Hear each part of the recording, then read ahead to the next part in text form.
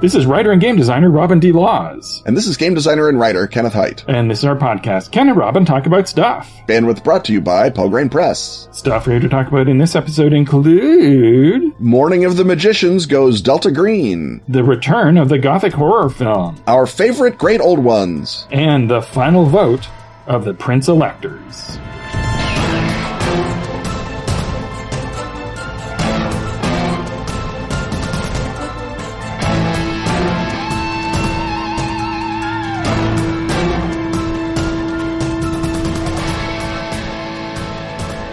Meet pop-up juncture Nazis with both guns blazing. Open a whoop-ass can on European slavers in 1850s Brazil. Rev your furiously fast Ferrari through the underworld. If you've been itching to try your hand at some or all of these activities, you're in luck. That's because our friends at Atlas Games are launching an adventure subscription plan for Feng Shui 2. That's right, the game Robin designed. Members get free PDFs, early access to new adventures, and 10% off cover price. If the program gets 350 subscribers by January 1st, Atlas anticipates releasing 4 new adventures in 2021, plus more action-packed new material in the future. If you're interested in making this program a reality, or if you just want your new supplements delivered right to your door, you should sign up for a subscription. Visit atlas-games.com/FS2 subscription to learn more and subscribe. You'll only be charged when Atlas Games ships you a book, and you can cancel anytime. Learn more at atlas-games.com/FS2 subscription.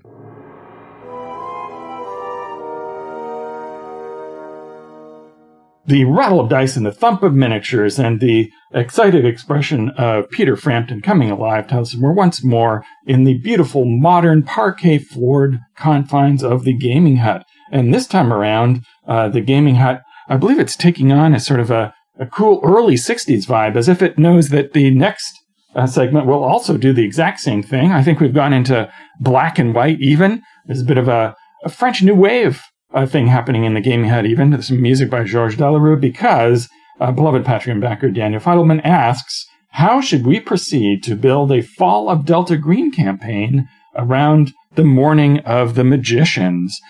So Ken, this tips everyone off to why I'm throwing the Gaming Hut this week, because you are the one who knows both about Fall of Delta Green and about Morning of the Magicians. We've talked about that a lot on the show. But to recap, this is a 1960 book by Louis Pauwels and Jacques Bergier, which is sort of a font of conspiracy occult weirdness that continues to this day. Indeed it does. It is a seminal text. A lot of people say that the New Age began with Chariots of the Gods or with Starhawk, but I'm here to tell you the New Age as a body of theory pretty much kicks off in the West with Matin de la Magiciens, or Morning of the Magicians, by Louis Pauwels and Jacques Bergier.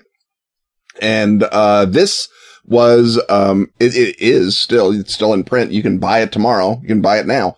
Please don't buy it now. Listen to the podcast. We put this together for you. It's a gallimaufry of strange but true facts, conspiratorial eyes on history. It's wrapped around the sort of thesis that if Nazi Germany disassociated itself so completely from the consensus reality of Western science and morality and was yet able to make wonder weapons and nearly conquer the world, that implies that consensus science and reality only can take you so far. And not that Pauwels and Bergier were Nazis, far from it. Bergier was a resistance hero who was tossed in the Mauthausen concentration camp at the last year of the war. So they just were sort of more in alarm that if, good people didn't wake up to the new realities, then bad people were going to keep stumbling on it and do bad things. So like I say, Bergier was a chemist by background, and then, like I say, a resistance fellow. And then Pauwels was a journalist, so neither of them were historians or anthropologists, but they together had a lot of neat facts and factoids that they brought together and then put in this sort of larger rubric questioning the consensus reality, and in a way that appealed to readers more than sort of stodgy old Rosicrucianism or any of the other alternative ways of seeing. And again, obviously you can go to a book like James Webb's Occult Establishment and Occult Underground and say that, the supposed stranglehold of rationality on mankind has never been that great. There's always been countercultures and counter forces and people who believe nonsense in surprisingly influential positions of power. And yet those of us who believe in consensus reality keep being surprised. Yes. Well, perhaps. We turn our backs for a second and, look what's happened to consensus reality again. Right. Damn it. Yep. How did that happen? Who knew? Anyways, the book sort of brought enough of the sort of burgeoning UFO, secret histories, new look at prophecy, quantum physics. This is one of the earliest books to say, physics itself is no longer reliable, much as Einstein worried would happen when quantum physics got out. And another thread of the book is our buddy H.P. Lovecraft, who is sort of positioned in Mourning the Magicians as a prophet of these new times. And he is perhaps one of the titular magicians who are making this the morning of the new age. And you hear this ever more in the 70s and 80s, but even at this point, we're getting into the age of Aquarius, and that is the new age. So Mourning the Magician sort of sets off that time bomb in Europe. Right, and it's following a French tradition that of Camille Flammarion, who we meet in The Yellow King, is an exemplar of, where the line between the serious scientist and the paranormalist was not nearly as clearly driven in France as it was in the Anglosphere. And so this is also, it's not just a brand new thing, but it's a continuance of a tradition that goes back into the Belle Epoque. Right. And again, they themselves do not say that they're doing anything new. They, among their other visionary forebears, besides H.P. Lovecraft, was Charles Fort. And they very deliberately took his books as a model to imply that all of these wonderful new facts that are bubbling up, they may be, in their words, a lot of silliness, but they're meant to stir up a few vocations and open up new fields of research. And that sort of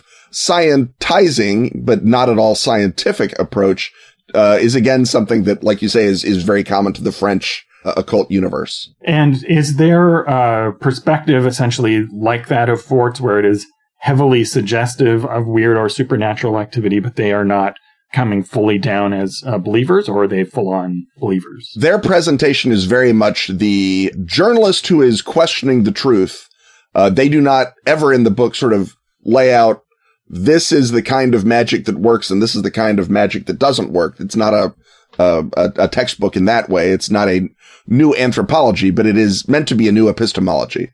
And they're very much in the spirit of, maybe not everything in our book is true, but if any of it is true, what you believe certainly isn't true. So we are starting from the same, philosophical framework. Right. But plenty of people who are looking to ditch consensus reality get a hold of it and build upon it. And that's why it's sort of the turning point in the beginning of the New Age. And it's very interesting that this is happening in 1960 for a big cultural reason. As we'll say, not for the first time in this episode, there's something in the water at this point. There's something on the cultural undercurrent.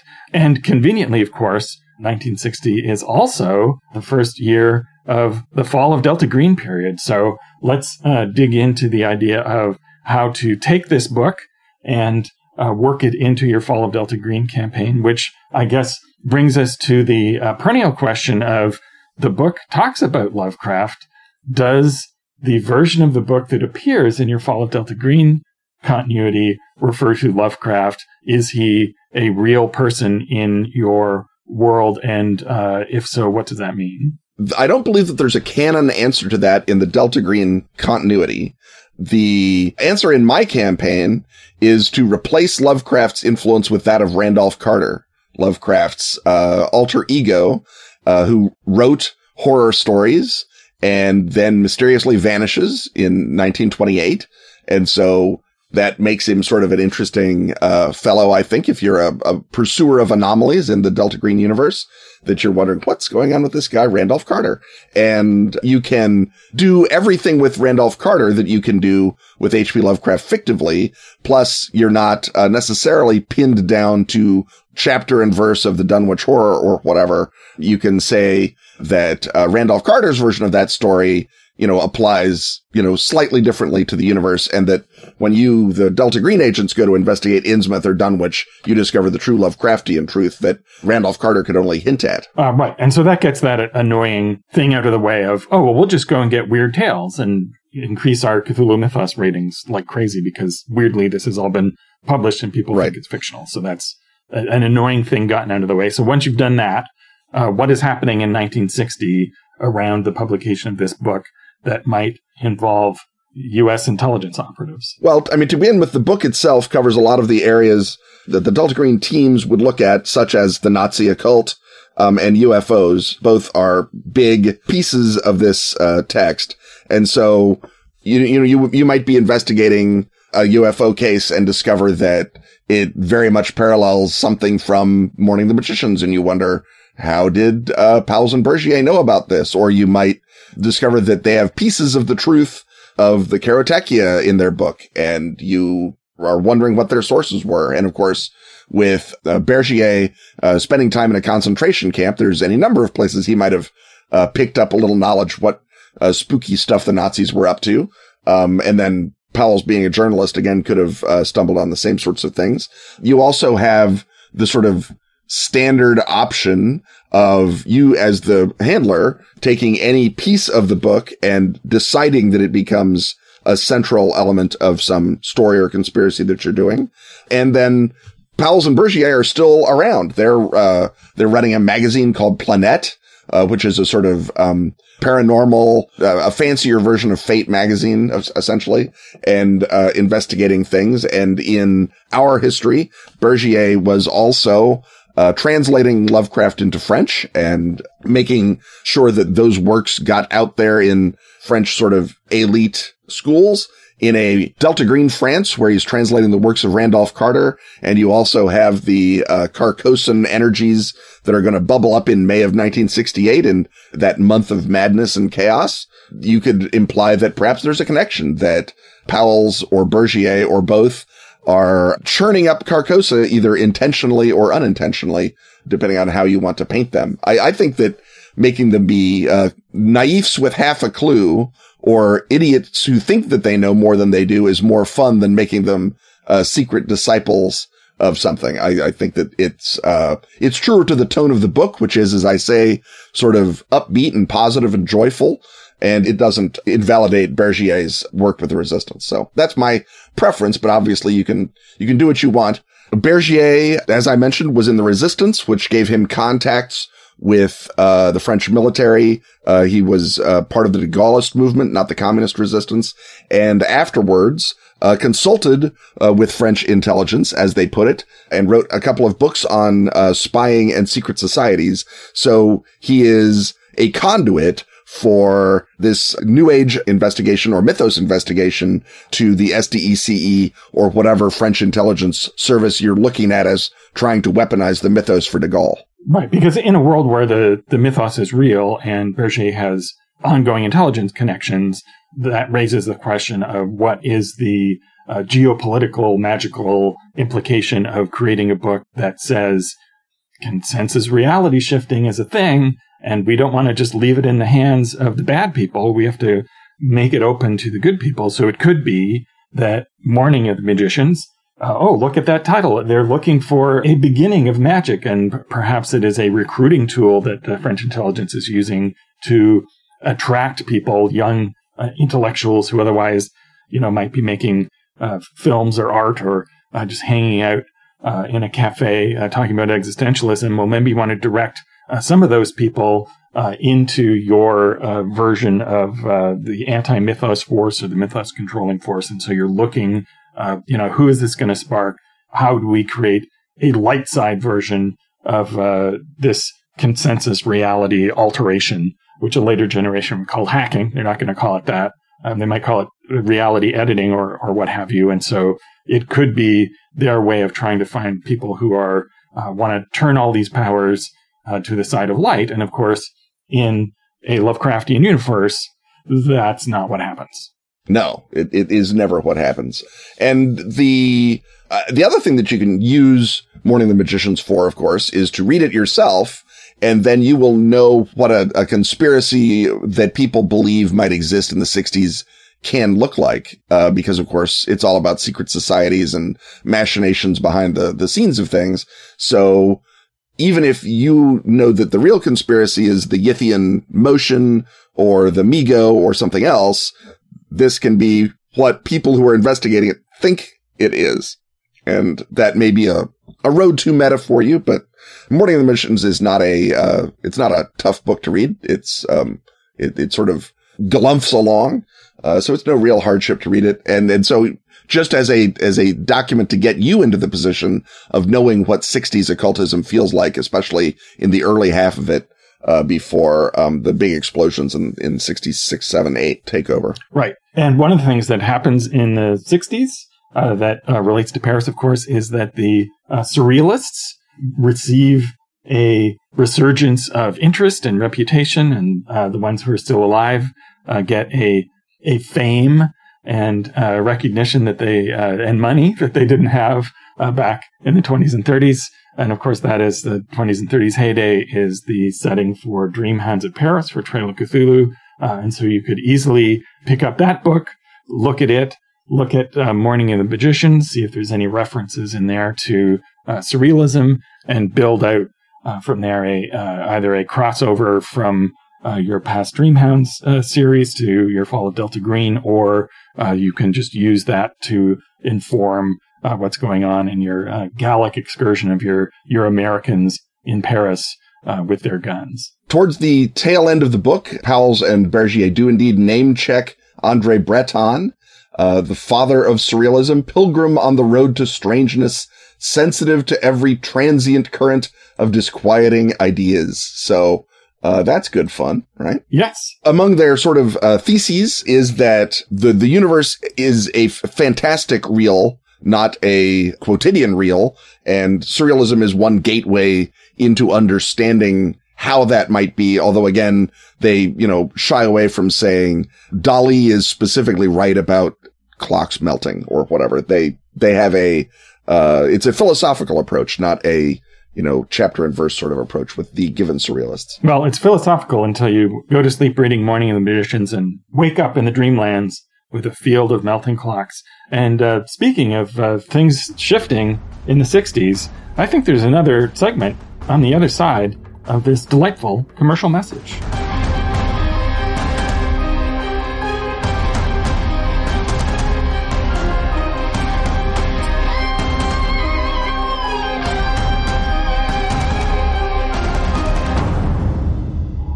The second edition of Mutant City Blues by Robin D. Laws, and now with added Gareth Ryder Hanrahan, is now in print from Pelgrane Press. Grab your Quaid diagrams and solve the crimes of a near future where 1% of the population wields superpowers.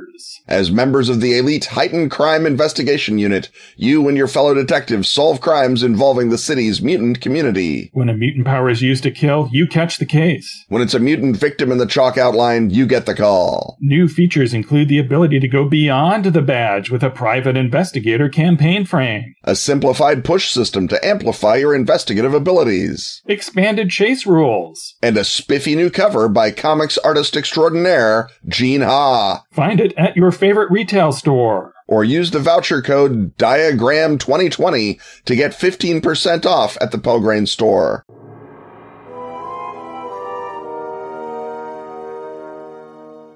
The whir of the projector, the beams stabbing through the darkness, lighting up the cigarette smoke, the squelchy stickiness under our feet as we move to our seats in the center aisle welcome us into the Cinema Hut. And in the Cinema Hut, we are continuing to screen our film festival of horror. And by film festival, we mean series of rapid summaries of the horror essentials. This is not every great horror film. Every now and again, one of us will sneak in a great horror film that is not necessarily essential, but it's sort of the curriculum you need to understand horror film, where it's been, where it's going, where it is now. And we left off with the Blob, at the end of, the climax of the boom of science horror. But the other strain that begins in the 50s is the return to the Gothic. And, in many ways, it's not just the Western Gothic that it returns to, because as national film cultures emerge blinking from World War II, they themselves also begin to explore horror, not just with Gojira, but also with Ugetsu, 1953, Kenji Mizoguchi. So we're jumping back a little bit to pick up this thread of the supernatural, and we'll cover a few of these titles, and then we'll get into the whole question, which I alluded to in the previous segment, of what is going on in the zeitgeist that suddenly turns 1960 into this turning point, not only of culture more broadly, but of the return of the irrational, which we were just talking about. The Morning of the Magicians is also that same ferment is beginning to rise in the horror movie. But just to go back and hit something that fits better with these than with science horror, although it's earlier, this 1953, as you said. Kenji Mizoguchi is one of the all-time pillars of the classic era of Japanese cinema, and he often is known for his social realism. And there's even a sense of social realism, particularly as it relates to the travails of women, in this film, which adapts 2 of the 9 stories from Yugetsu Monogatari, which is a work of short horror stories by the 18th century writer Ueda Akina. So he's a little too early to call him the Poe of Japan, and there's somebody else who would argue that he's the Poe of Japan. But so this is a literary adaptation. So in that sense, it's like the films of the 30s in the Hollywood studio system, and it is part ghost story and part more sort of a realistic samurai tale from the Civil War period in Japan. And the part that interests us here is an adaptation of Ueda Akina's Lust of the White Serpent. And there's a B plot as well that is less supernatural. So basically, this is the story of a married potter.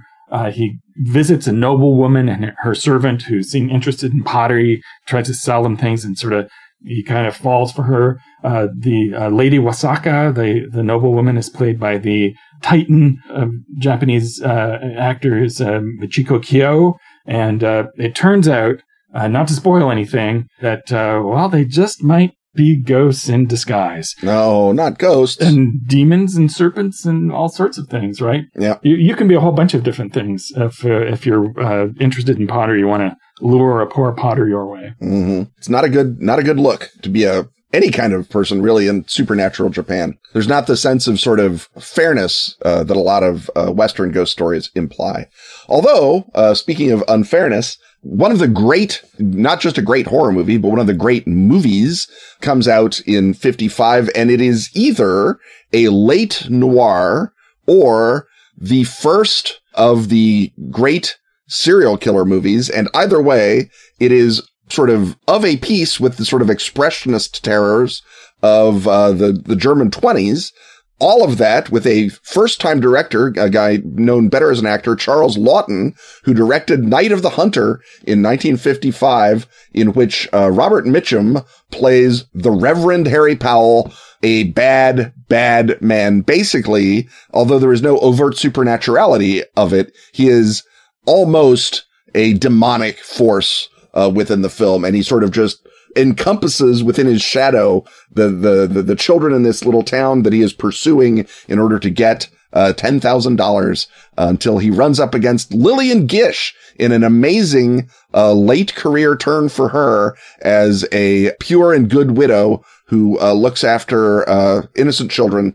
And it's a story of good and evil. It's as strong, if not stronger, than Dracula Van Helsing in that way. And of course, Laughton, wherever that came from, was channeling Fritz Lang better than Fritz Lang did in most of his films. This is a masterpiece. As you suggest, it sort of straddles genres. It's sui generis. I would not put it in a list of horror essentials. I just put it in a list of cinema essentials. So the takeaway from both of us is see this movie. If you tell someone you're trying to turn on to this movie that is a horror movie, they might not get into it, or they might feel that their expectations are betrayed. It's almost sort of, I would put it, it's horror adjacent, definitely has gothic overtones. It's also has a fairy tale quality, which I think might not be consistent with horror. And if I was going to put this in a 101 list, I would put it in a survey of rural noir, along with things like No Country for Old Men and or Cape Fear. Yeah. But anytime you can mention Night of the Hunter, you should mention Night of the Hunter. So we just did. Speaking of night ofs, the next brings us to another recapitulation, which is we're revisiting Jacques Tourneur, who was the director behind many of the strongest Val Lewton movies. And we have The Night of the Demon from 1957. It's a British production based on an M.R. James story. And it's about, once again, you're falling into the grips of an occult conspiracy. Like the Lewton movies, a question of, is there anything supernatural going on except for this rubber monster that there's an obligatory shot of is a question. And it has a lead performance by Dana Andrews, which is no less powerful for the clear and evident fact that Andrews is utterly smashed in every take of this film. Well, fortunately, his opposite number is always in complete control. Neil McGuinness as Dr. Julian Carswell. And this is one of the best cinema bad guys, cinema dark magicians that has ever been put on screen. The picnic sequence, which I will not further spoil, is a masterpiece, and it manages to be even scarier than the M.R. James bit of the story, which is a Magic Lantern show. Ironically, they take it away from a Magic Lantern show and make it a children's picnic. And it is just it's a pinnacle moment of horror. This is horror. As you say, there is a bit of is there, isn't there? Tourneur, of course, did not want there to ever be a demon. The producer, Hal Chester, said it's going to say demon on the screen. It's going to say demon on the posters. Put me a demon in there, Jacques Tourneur. Demon in the trailer. Fancy lad. So there is indeed, as you say, a not particularly effective demon at the end. Tourneur tries his darndest to put fog and not light it very well. He does everything he can, but it's a demon in a B picture from 1958. So that's not or 57. That is not necessarily where the greatness is. The greatness is, as you say, in Dana Andrews sort of channeling simultaneous skepticism and terror. And then, in my mind, Neil McGuinness is an unsung horror villain. He deserves to be at least as beloved as, Peter Lorre or Boris Karloff. He's amazing in this. So next, can we come to the film that is essentially responsible for the horror boom of the early 60s, or one of the main drivers? We're going to possibly get all the way to another one near the end of this segment. And that is Hammer's Horror of Dracula from 1958, Terence Fisher. And this has some pretty sung horror actors in it, doesn't it? Oh, yeah. I mean, it's Christopher Lee as Dracula. It's Peter Cushing as Van Helsing. It's an amazing piece of work all the way around. Terence Fisher, again, directs the story as good versus evil, but also as science versus bestiality. There's a lot of very interesting thematic play that goes deeper than just man and vampire. It is based on, but departs from, the stage play, and everywhere it departs from the stage play becomes genius. It is also begins Hammer's bizarre love-hate relationship with the British aristocracy. The Hammer was, of course, a film of guys who did not get into good schools. I'm not sure bizarre as well, rather than perfectly execrable might be the right adjective there. Yes, right. But again, most British film either picks one side or the other. Either it's, simply, bipping along having a good time, or it's a movie of angry social realism that's like, this system is awful. Hammer wants to have it both ways, and really thoroughly believes that the aristocracy is both rotten and terrible and good and benevolent, and both things are always at play in the films. And the weird social undercurrents of Hammer film begin with this film, which is a masterpiece on on every level, as far as I'm concerned, and easily the best Dracula movie, though perhaps not the best movie of Dracula, if you follow me. Right. And so this sets off an entire cottage industry of horror from Hammer, which existed before this and also has a crime film strain that is interesting and sometimes crosses over. There's some crime films with like Peter Cushing in them and stuff. And so this is going to stand in on our list for the other Hammer films. And if you love this one, you can then go on to do a deep dive into all of them. They are very formulaic often. They reuse the same sets. They use the same script structures. And some of them are stronger than others. And some of them have kind of longeurs in them, little bits where the pacing slackens. And I guess since this is the late 50s and early 60s, I think the point of those is if you're at a drive-in with someone you wish to canoodle with, it gives you ample canoodling time. This is your canoodling opportunity. Later Hammer films definitely play into the canoodling side of horror, becoming somewhat legendary for those. But this is sort of the place that all of that begins to walk through the door. It's not about blood down the neckline. This is just about the sort of thematic qualities of it. But again, plenty of blood down the neckline if that's what you're looking for later on in the Hammer oeuvre. Right. And it's a big hit and is relatively inexpensive. And so it's very inexpensive. Yes. So other sort of mini studios go, hey, wait a minute. And so that brings us to the next couple of choices. And so we're going to do another film that stands in for a whole series of other films. And that is Roger Corman's House of Usher from 1960. This is the first of his Poe adaptations.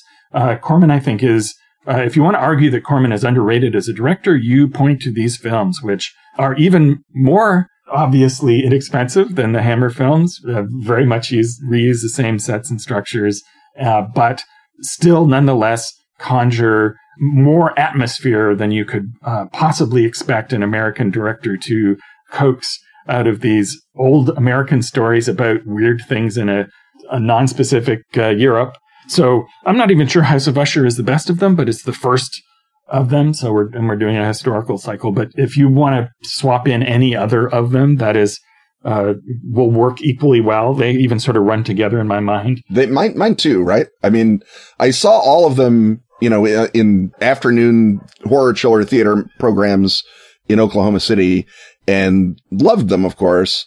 But unlike the Hammer films, which I came back to as a sentient being, I haven't really parsed out, which ones are the good ones, except for, of course, for the H.P. Lovecraft one, The Haunted Palace, which is based on Charles Dexter Ward and has a special place in my heart for that reason. But if you asked me, is scene X in Pit and the Pendulum or is scene Y in The Raven or Mask of the Red Death, I would not necessarily be able to tell you because they all sort of blur together even more in a way than the Hammer films do, I think. And they're all just one weird, beautiful dream. They make strong use of color, and they almost invariably, I think, are there ones without Vincent Price in them? We can't tell. But yes, who can say? Science doesn't know. Speaking of looking things up, I have a correction at the end of this segment, so let's not forget that. Vincent Price became a horror actor in 1953 with House of Wax. We mentioned The Fly last week, but by this time in 1960, the trailer is billing him as the screen's foremost delineator of the Draculian, which is a good trick since there's no Draculas in House of Usher. Or I think in his oeuvre. Yes, and that brings us to not only in the U.S. are people looking at Hammer and going, hey, wait a minute, but Ken, I believe it's time to bring Italy, a country that will start punching above its weight very soon, into the picture with Black Sunday from 1960. By Mario Bava. This is in black and white. Others of his work are focused on his amazing color palette. This one is very gothic. It's based on Gogol's V, and it is a story with Barbara Steele, another iconic horror actor. And this one is about a witch who returns from the dead to wreak vengeance on her descendants because her brothers killed her, which is, in fairness, sometimes a thing that you do when your sister's a witch. Yeah. Black Sunday is, first of all, it's a terrific movie. Loads of atmosphere for days. Barbara Steele, another terrific movie villain / monster. And she gets to play sort of a double character. She's the modern day incarnation of the witch and also the witch.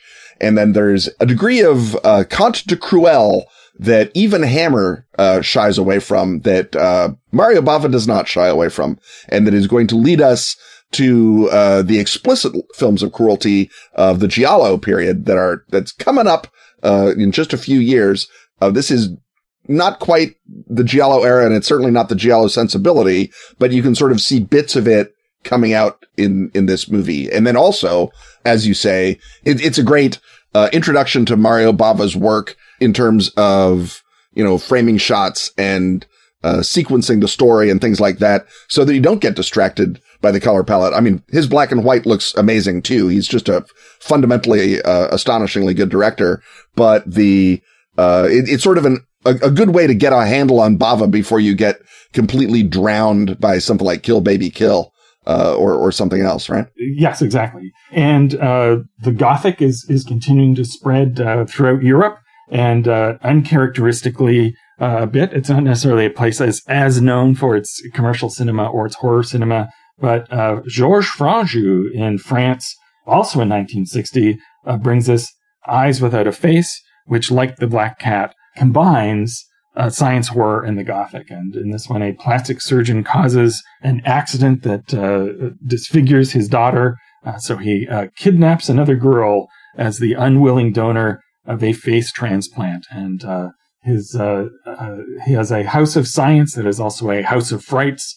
There are scary dogs. And again, this sort of weird dream-like atmosphere that suggests that from basically the Gothic elements are coming back from the past to attack consensus reality and overwhelm the hubris of science.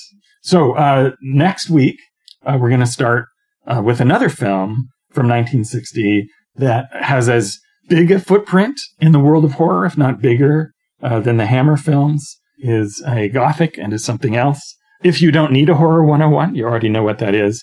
And just before we leave this segment, I have to issue a correction. In our 40s segment, I mixed up my Dr. Jekyll and Mr. Hyde movies. And in fact, it is the Frederick March version that has the heavy prosthetics.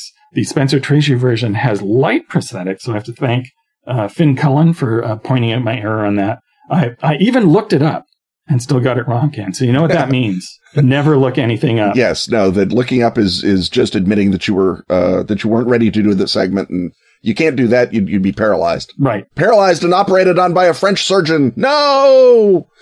Anyhow, that was only a bit of horror. We got almost halfway through 1960. We'll be back next week with more Gothic, more horror, and maybe even a little blood in the neckline for you Hammer fans.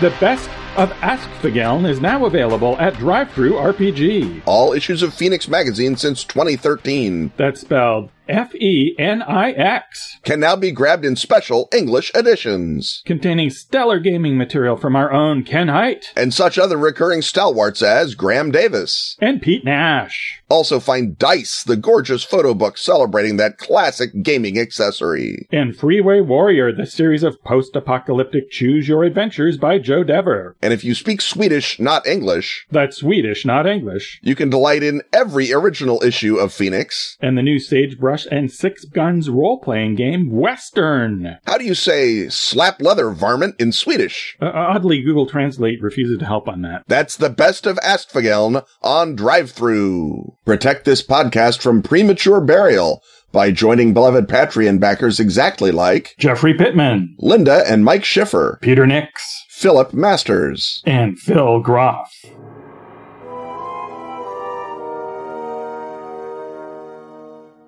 It's time once again to ask Ken and Robin. So let's ask Ken and Robin. Beloved Patreon backer Josh Borlace asks Ken and Robin, who is your favorite Great Old One, and what real-world elliptonic society are they planning to appropriate? I think we've answered favorite Great Old One questions before, but it's always good to come back. Robin, do you have a favorite, or do you love them all equally? Yeah, I think we've covered this sort of at the live show level, so I guess we can dig in and do a bit more depth. Now, do we want to each do like a runner-up before we do our main one, or do we just want to go for our... Yeah, we could do the top 4 Great Old Ones. Okay, so my second favorite one that I think has the greatest explanatory power for what is actually going on in our universe would be Azazoth, the crawling chaos at the center of the universe. He's the blind idiot sultan. Yes, it is the complete inversion of the idea of a deity, the deity that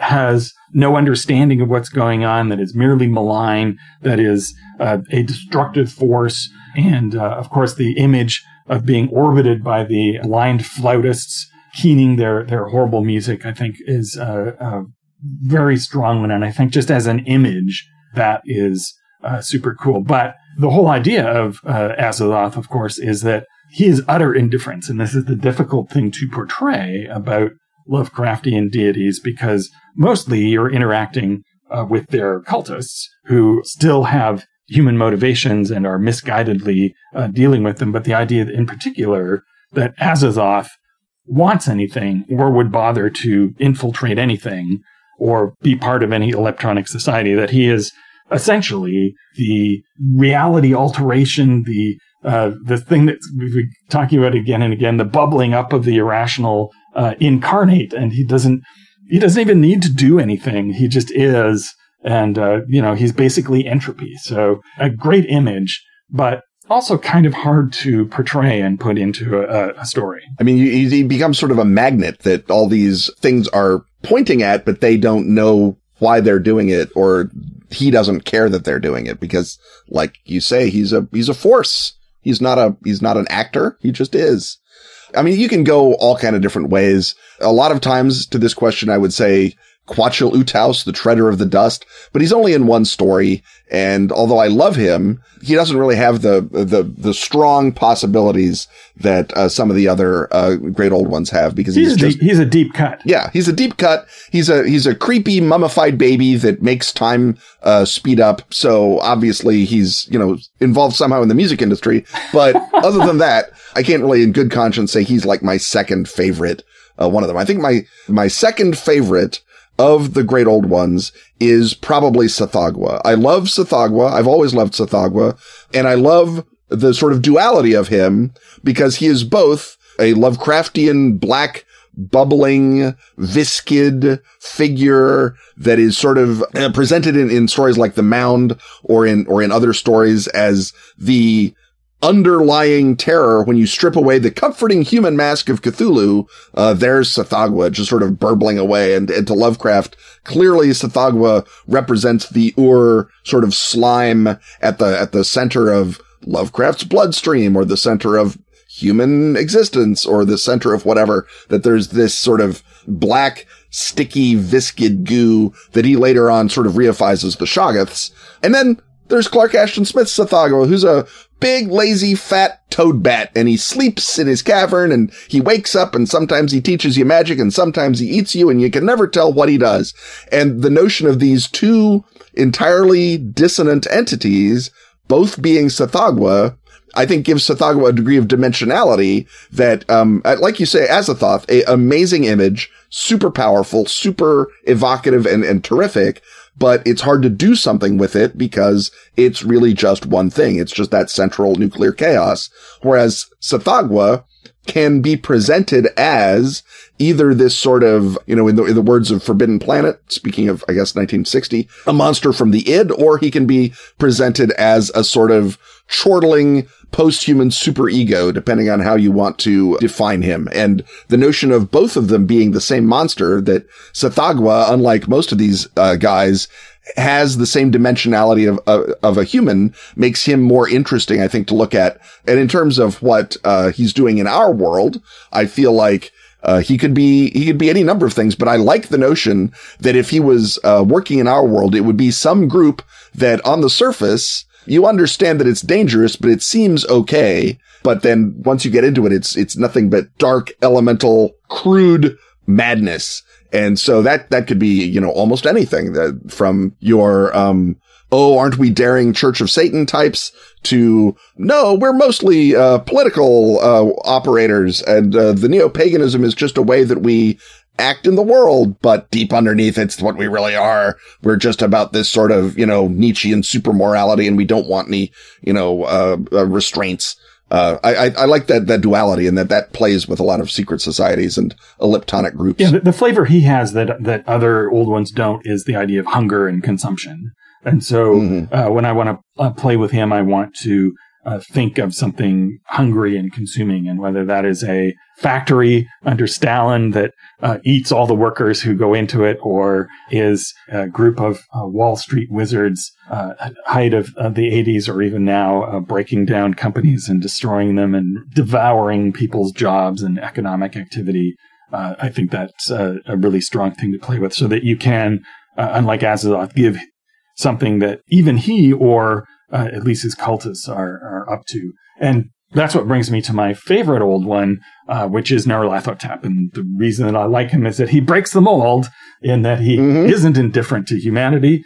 He is interested enough in us to come down and do demos and have a light show and attract a following. And he's humanoid, and you can talk to him. And thus, in a game, Nyarlathotep can show up and talk to you, and he can be sort of charming and not necessarily overtly sinister. So, I've had a number of scenes over my gaming career where people talk to Nyarlathotep, but none where they talk to Azazoth or to Zazagua. So, he's sort of an antichrist figure. He embodies the destruction of the old ones in a way that he is able to come to Earth and interact with mankind.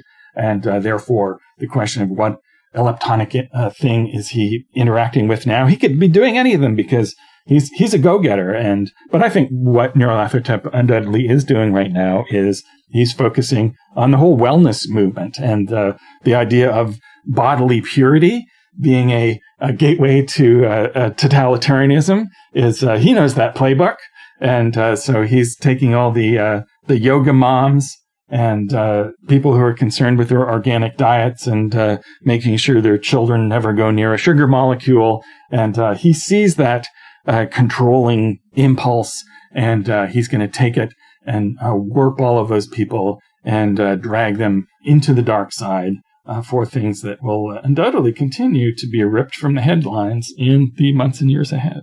And I guess if you're asking, about favorite great old ones, I think it's very hard to get away from the big guy. I think Cthulhu, in a lot of ways, it's the basic answer.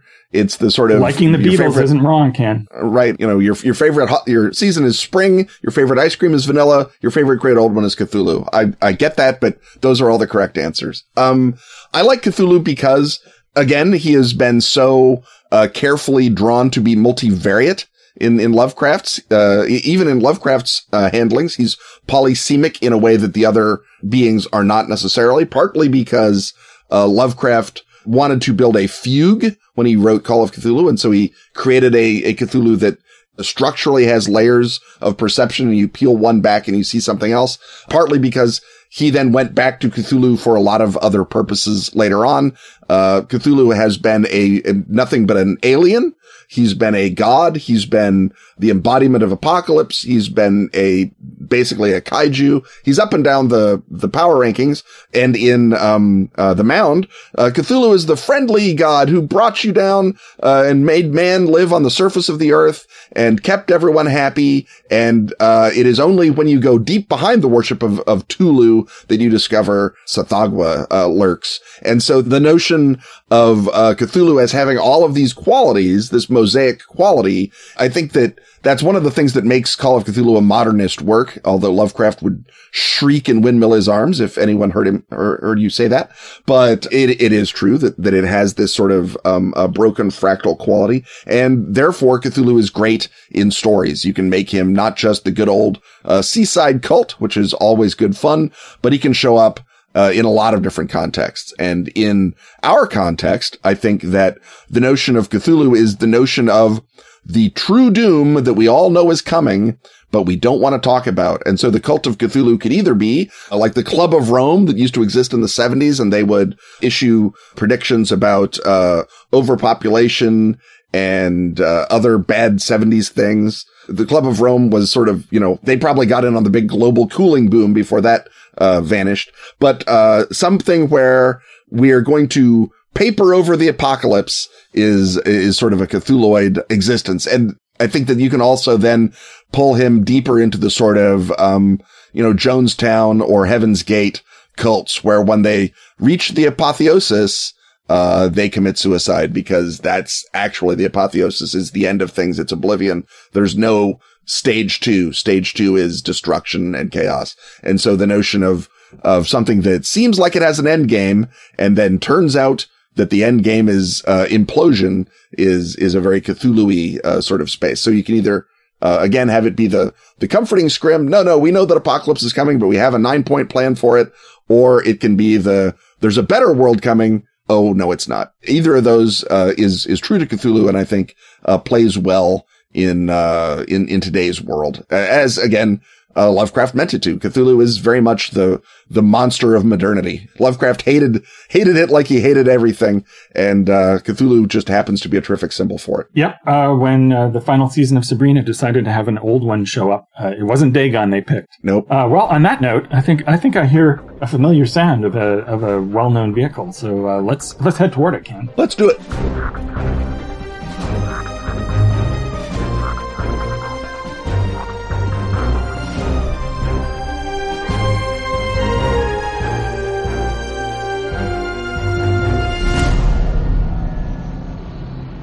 Suit up, agents of Delta Green. Your battle to save humanity from unnatural horrors is going beyond the Beltway. With Delta Green The Labyrinth now shipping in beautiful and weaponizable hardcover to a secure dead drop near you. Written by Delta Green co-creator John Scott Tynes, this all-new collection of organizations dives deep into the fissures of America in the new millennium. From the loathsome servitors of the 1%, to the hard-scrabble faithful of the Rust Belt, from the abusive warrens of the internet, to the lonely chambers of every human heart, from the toxic legacy of the Cold War, to the doomed idealists trapped in a world they cannot save. American life has entered a labyrinth of twisty, turny passages. And while there are many ways in, there is no way out. Unless knowledge is a way out. In which case, find Arc Dream Publishing's Delta Green The Labyrinth at your game purveyor of choice. Disclaimer, knowledge is not a way out.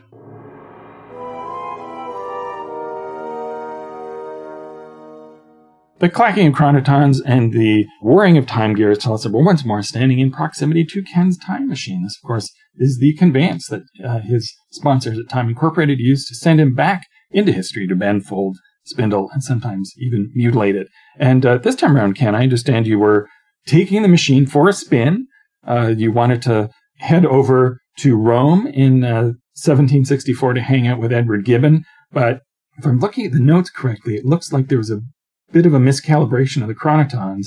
In fact, you wound up in Frankfurt on March 27th of 1764 for the final vote of the Prince-Electors to select Prince Joseph of Austria as successor to the ailing Emperor Francis I of the Holy Roman Empire. And since you were there, and I know you do like to, deduct your expenses, I understand that you stroked your chin a bit and tried to determine what the most beneficial alteration to history you could make, given that you were there. Well, the problem with trying to alter the imperial election of 1764 is twofold. First, that by 1764, the imperial throne of the Holy Roman Empire basically amounted to nothing. It was purely a ceremonial title. So perhaps we need to back up and tell people a bit about what it was before it was a ceremonial title. Why did this used to be a big deal? This used to be a big deal because what it meant was that you had, in theory, the right to boss around Germany, that the Holy Roman Emperor was officially the vicar of the church, who was put in charge of the heir to the Roman Empire, and that you were the king of Rome, and the lord of broad domain that generally meant Germany and maybe bits of northern Italy. Right. And by Germany and Italy, we're talking about groups of city-states in a territory, not the integrated nations that would arrive a century later. Indeed. And because of that tension, the Holy Roman Emperors rapidly got tied in with, rather than being the strong arm of the Pope, the guy who kept punching the Pope. And because the thing that the Pope did not want was a actually strong secular authority that could tell the Pope to go whistle. The Pope wanted someone to keep all of these other guys in line and paying their tithes to Rome. So of the people who are opposed to Pope punching, Pope is always number one on that list. Popes among the number one, not always. The anti-popes are often very Pope punching. Well, yes, they want, if there's two popes, each Pope wants you to punch the other one. But we're digressing. We're moving far away. And so when the emperor has a powerful base for his own authority, some ancestral lands, he can often be a powerful force for pulling Germany together. You got that with the Hohenstaufens under Frederick, first, second, and third.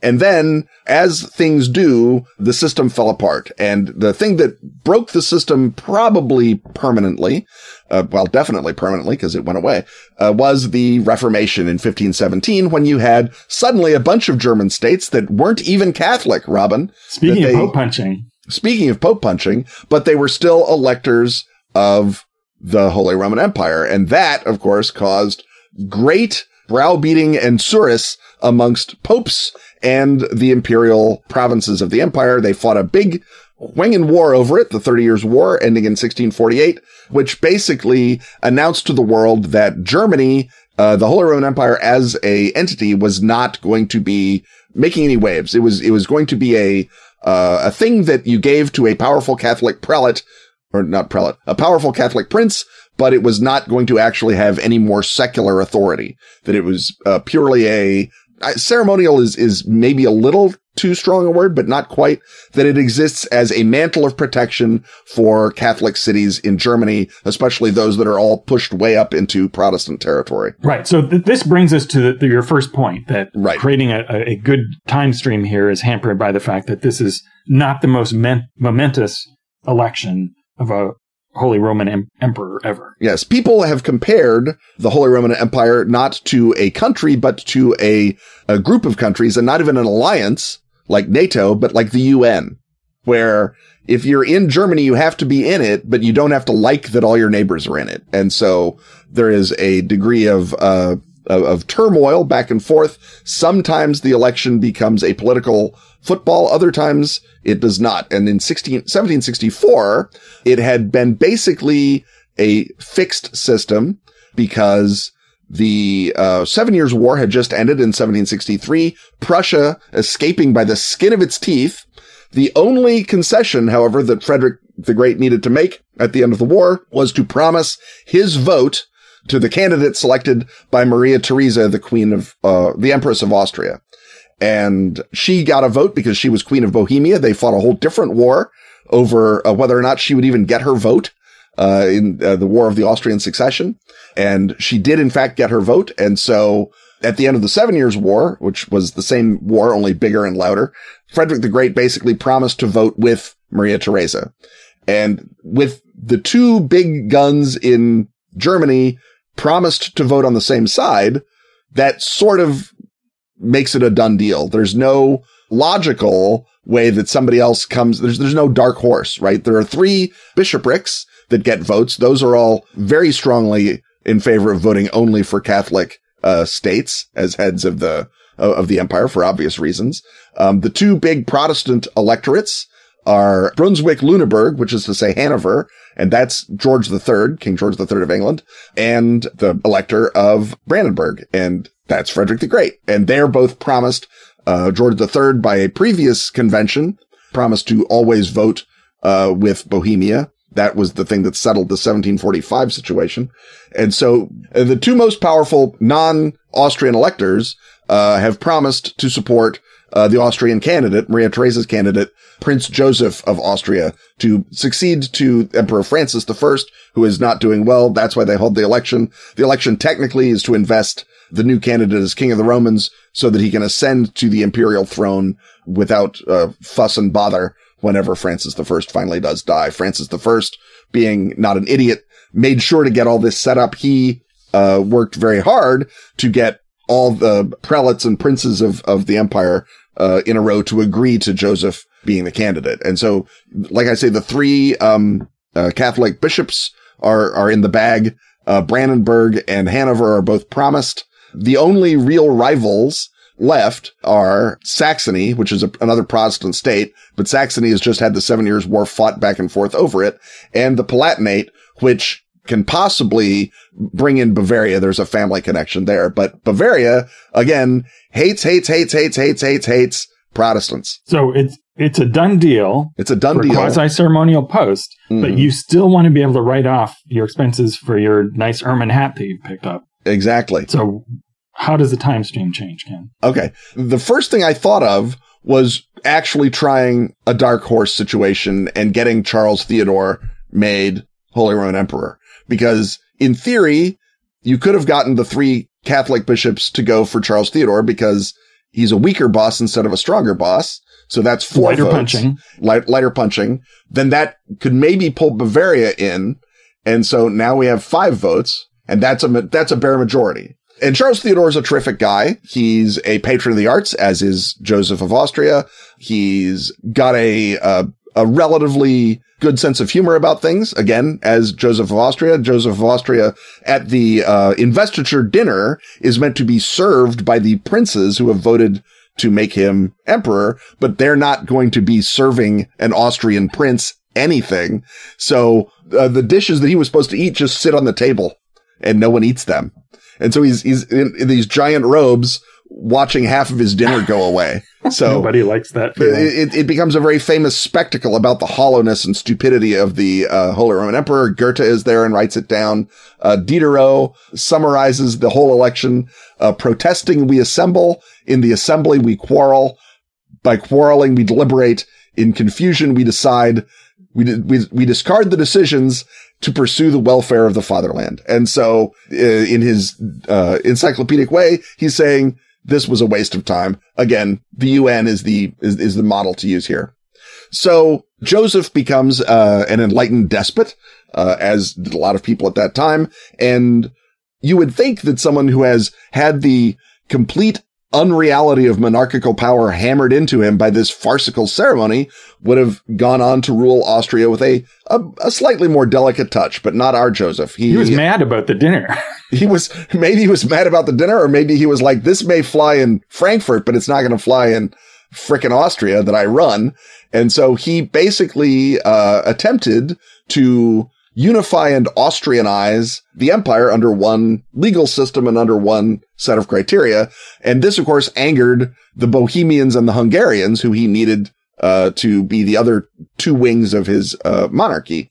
And so it triggered a great deal of upset in Austria and begins the ferment that becomes the 1848 revolutions, essentially. There are a number of rebellions as I say, in Hungary amongst the peasants, that the local princes of Hungary are saying, oh, we'd love to put it down, but sadly, you're in charge now. You have to do it.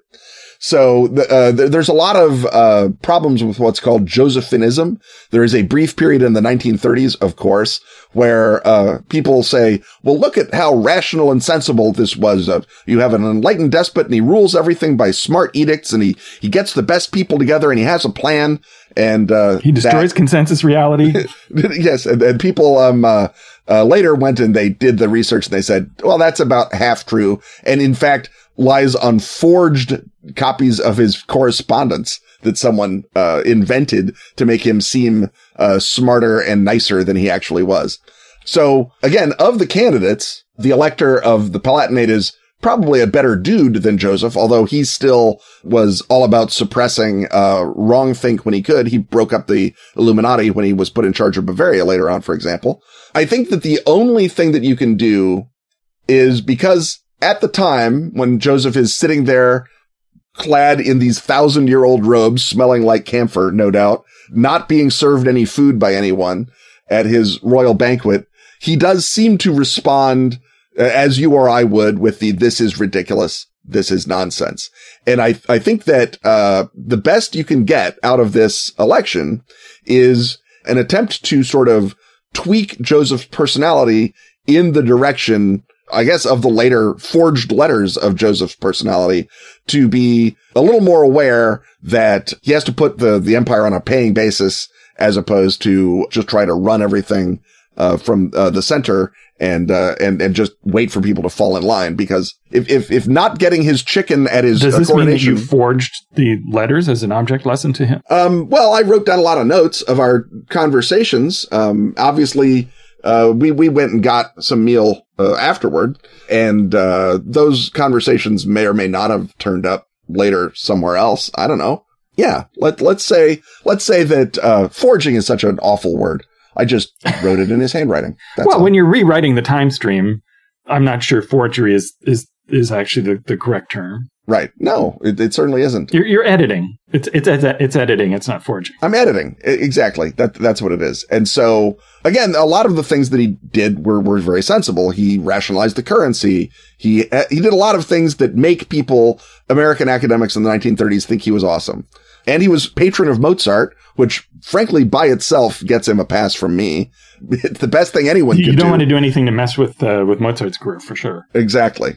Mozart is doing plenty of that himself. And so but if you can just, every time he sits down to give one of his unfollowed orders to Hungary, if he just thinks back and says, oh, this is like that time that I didn't get any beef in Frankfurt, maybe there'd be a bit of self-realization would creep in. And admittedly, trying to smarten up a Habsburg may not be the hardest thing that you can do in time travel, but it ain't the easiest thing. But just provide him that memorable dinner with Andre type moment at his post-coronation, post-banquet nosh that might perhaps create a tendency away from self-importance and a tendency toward decentralization, and maybe letting the Hungarians and the Bohemians run their own stuff for a little bit and see how that works out. Well, with or without a time machine, you can't change people, but sometimes you can slightly adjust them. One thing that doesn't adjust, though, is that this podcast comes out every single week. So although we are now waving goodbye to you and perhaps finally making that appointment with Edward Gibbon in Rome, we'll be back next week. More of the same, yet also different. Stuff having once again been talked about, it's time to thank our sponsors. Atlas Games, Pelgrane Press, Askfageln, Arc Dream, Dark Tower, and Pro Fantasy Software. Music, as always, is by James Simple. Audio editing by Rob Borges. Get your priority question-asking access by supporting our Patreon at patreon.com/Ken and Robin. Make sure this podcast is neither Holy, Roman, or an empire, yet still in business, by joining such regal backers as Simon Proctor, Terry Robinson, Rich Spainhour, Chris McLaren, and Ariel Celeste. Wear this show or drink it from a mug with Ken and Robin merch at tpublic.com/user/Ken Robin. Acquire our Reluctant Phoenix design. Oh no, not this again. On Twitter, he's at Kenneth Hite. And he's at Robin D. Laws. See you next time when once again, we will talk about stuff.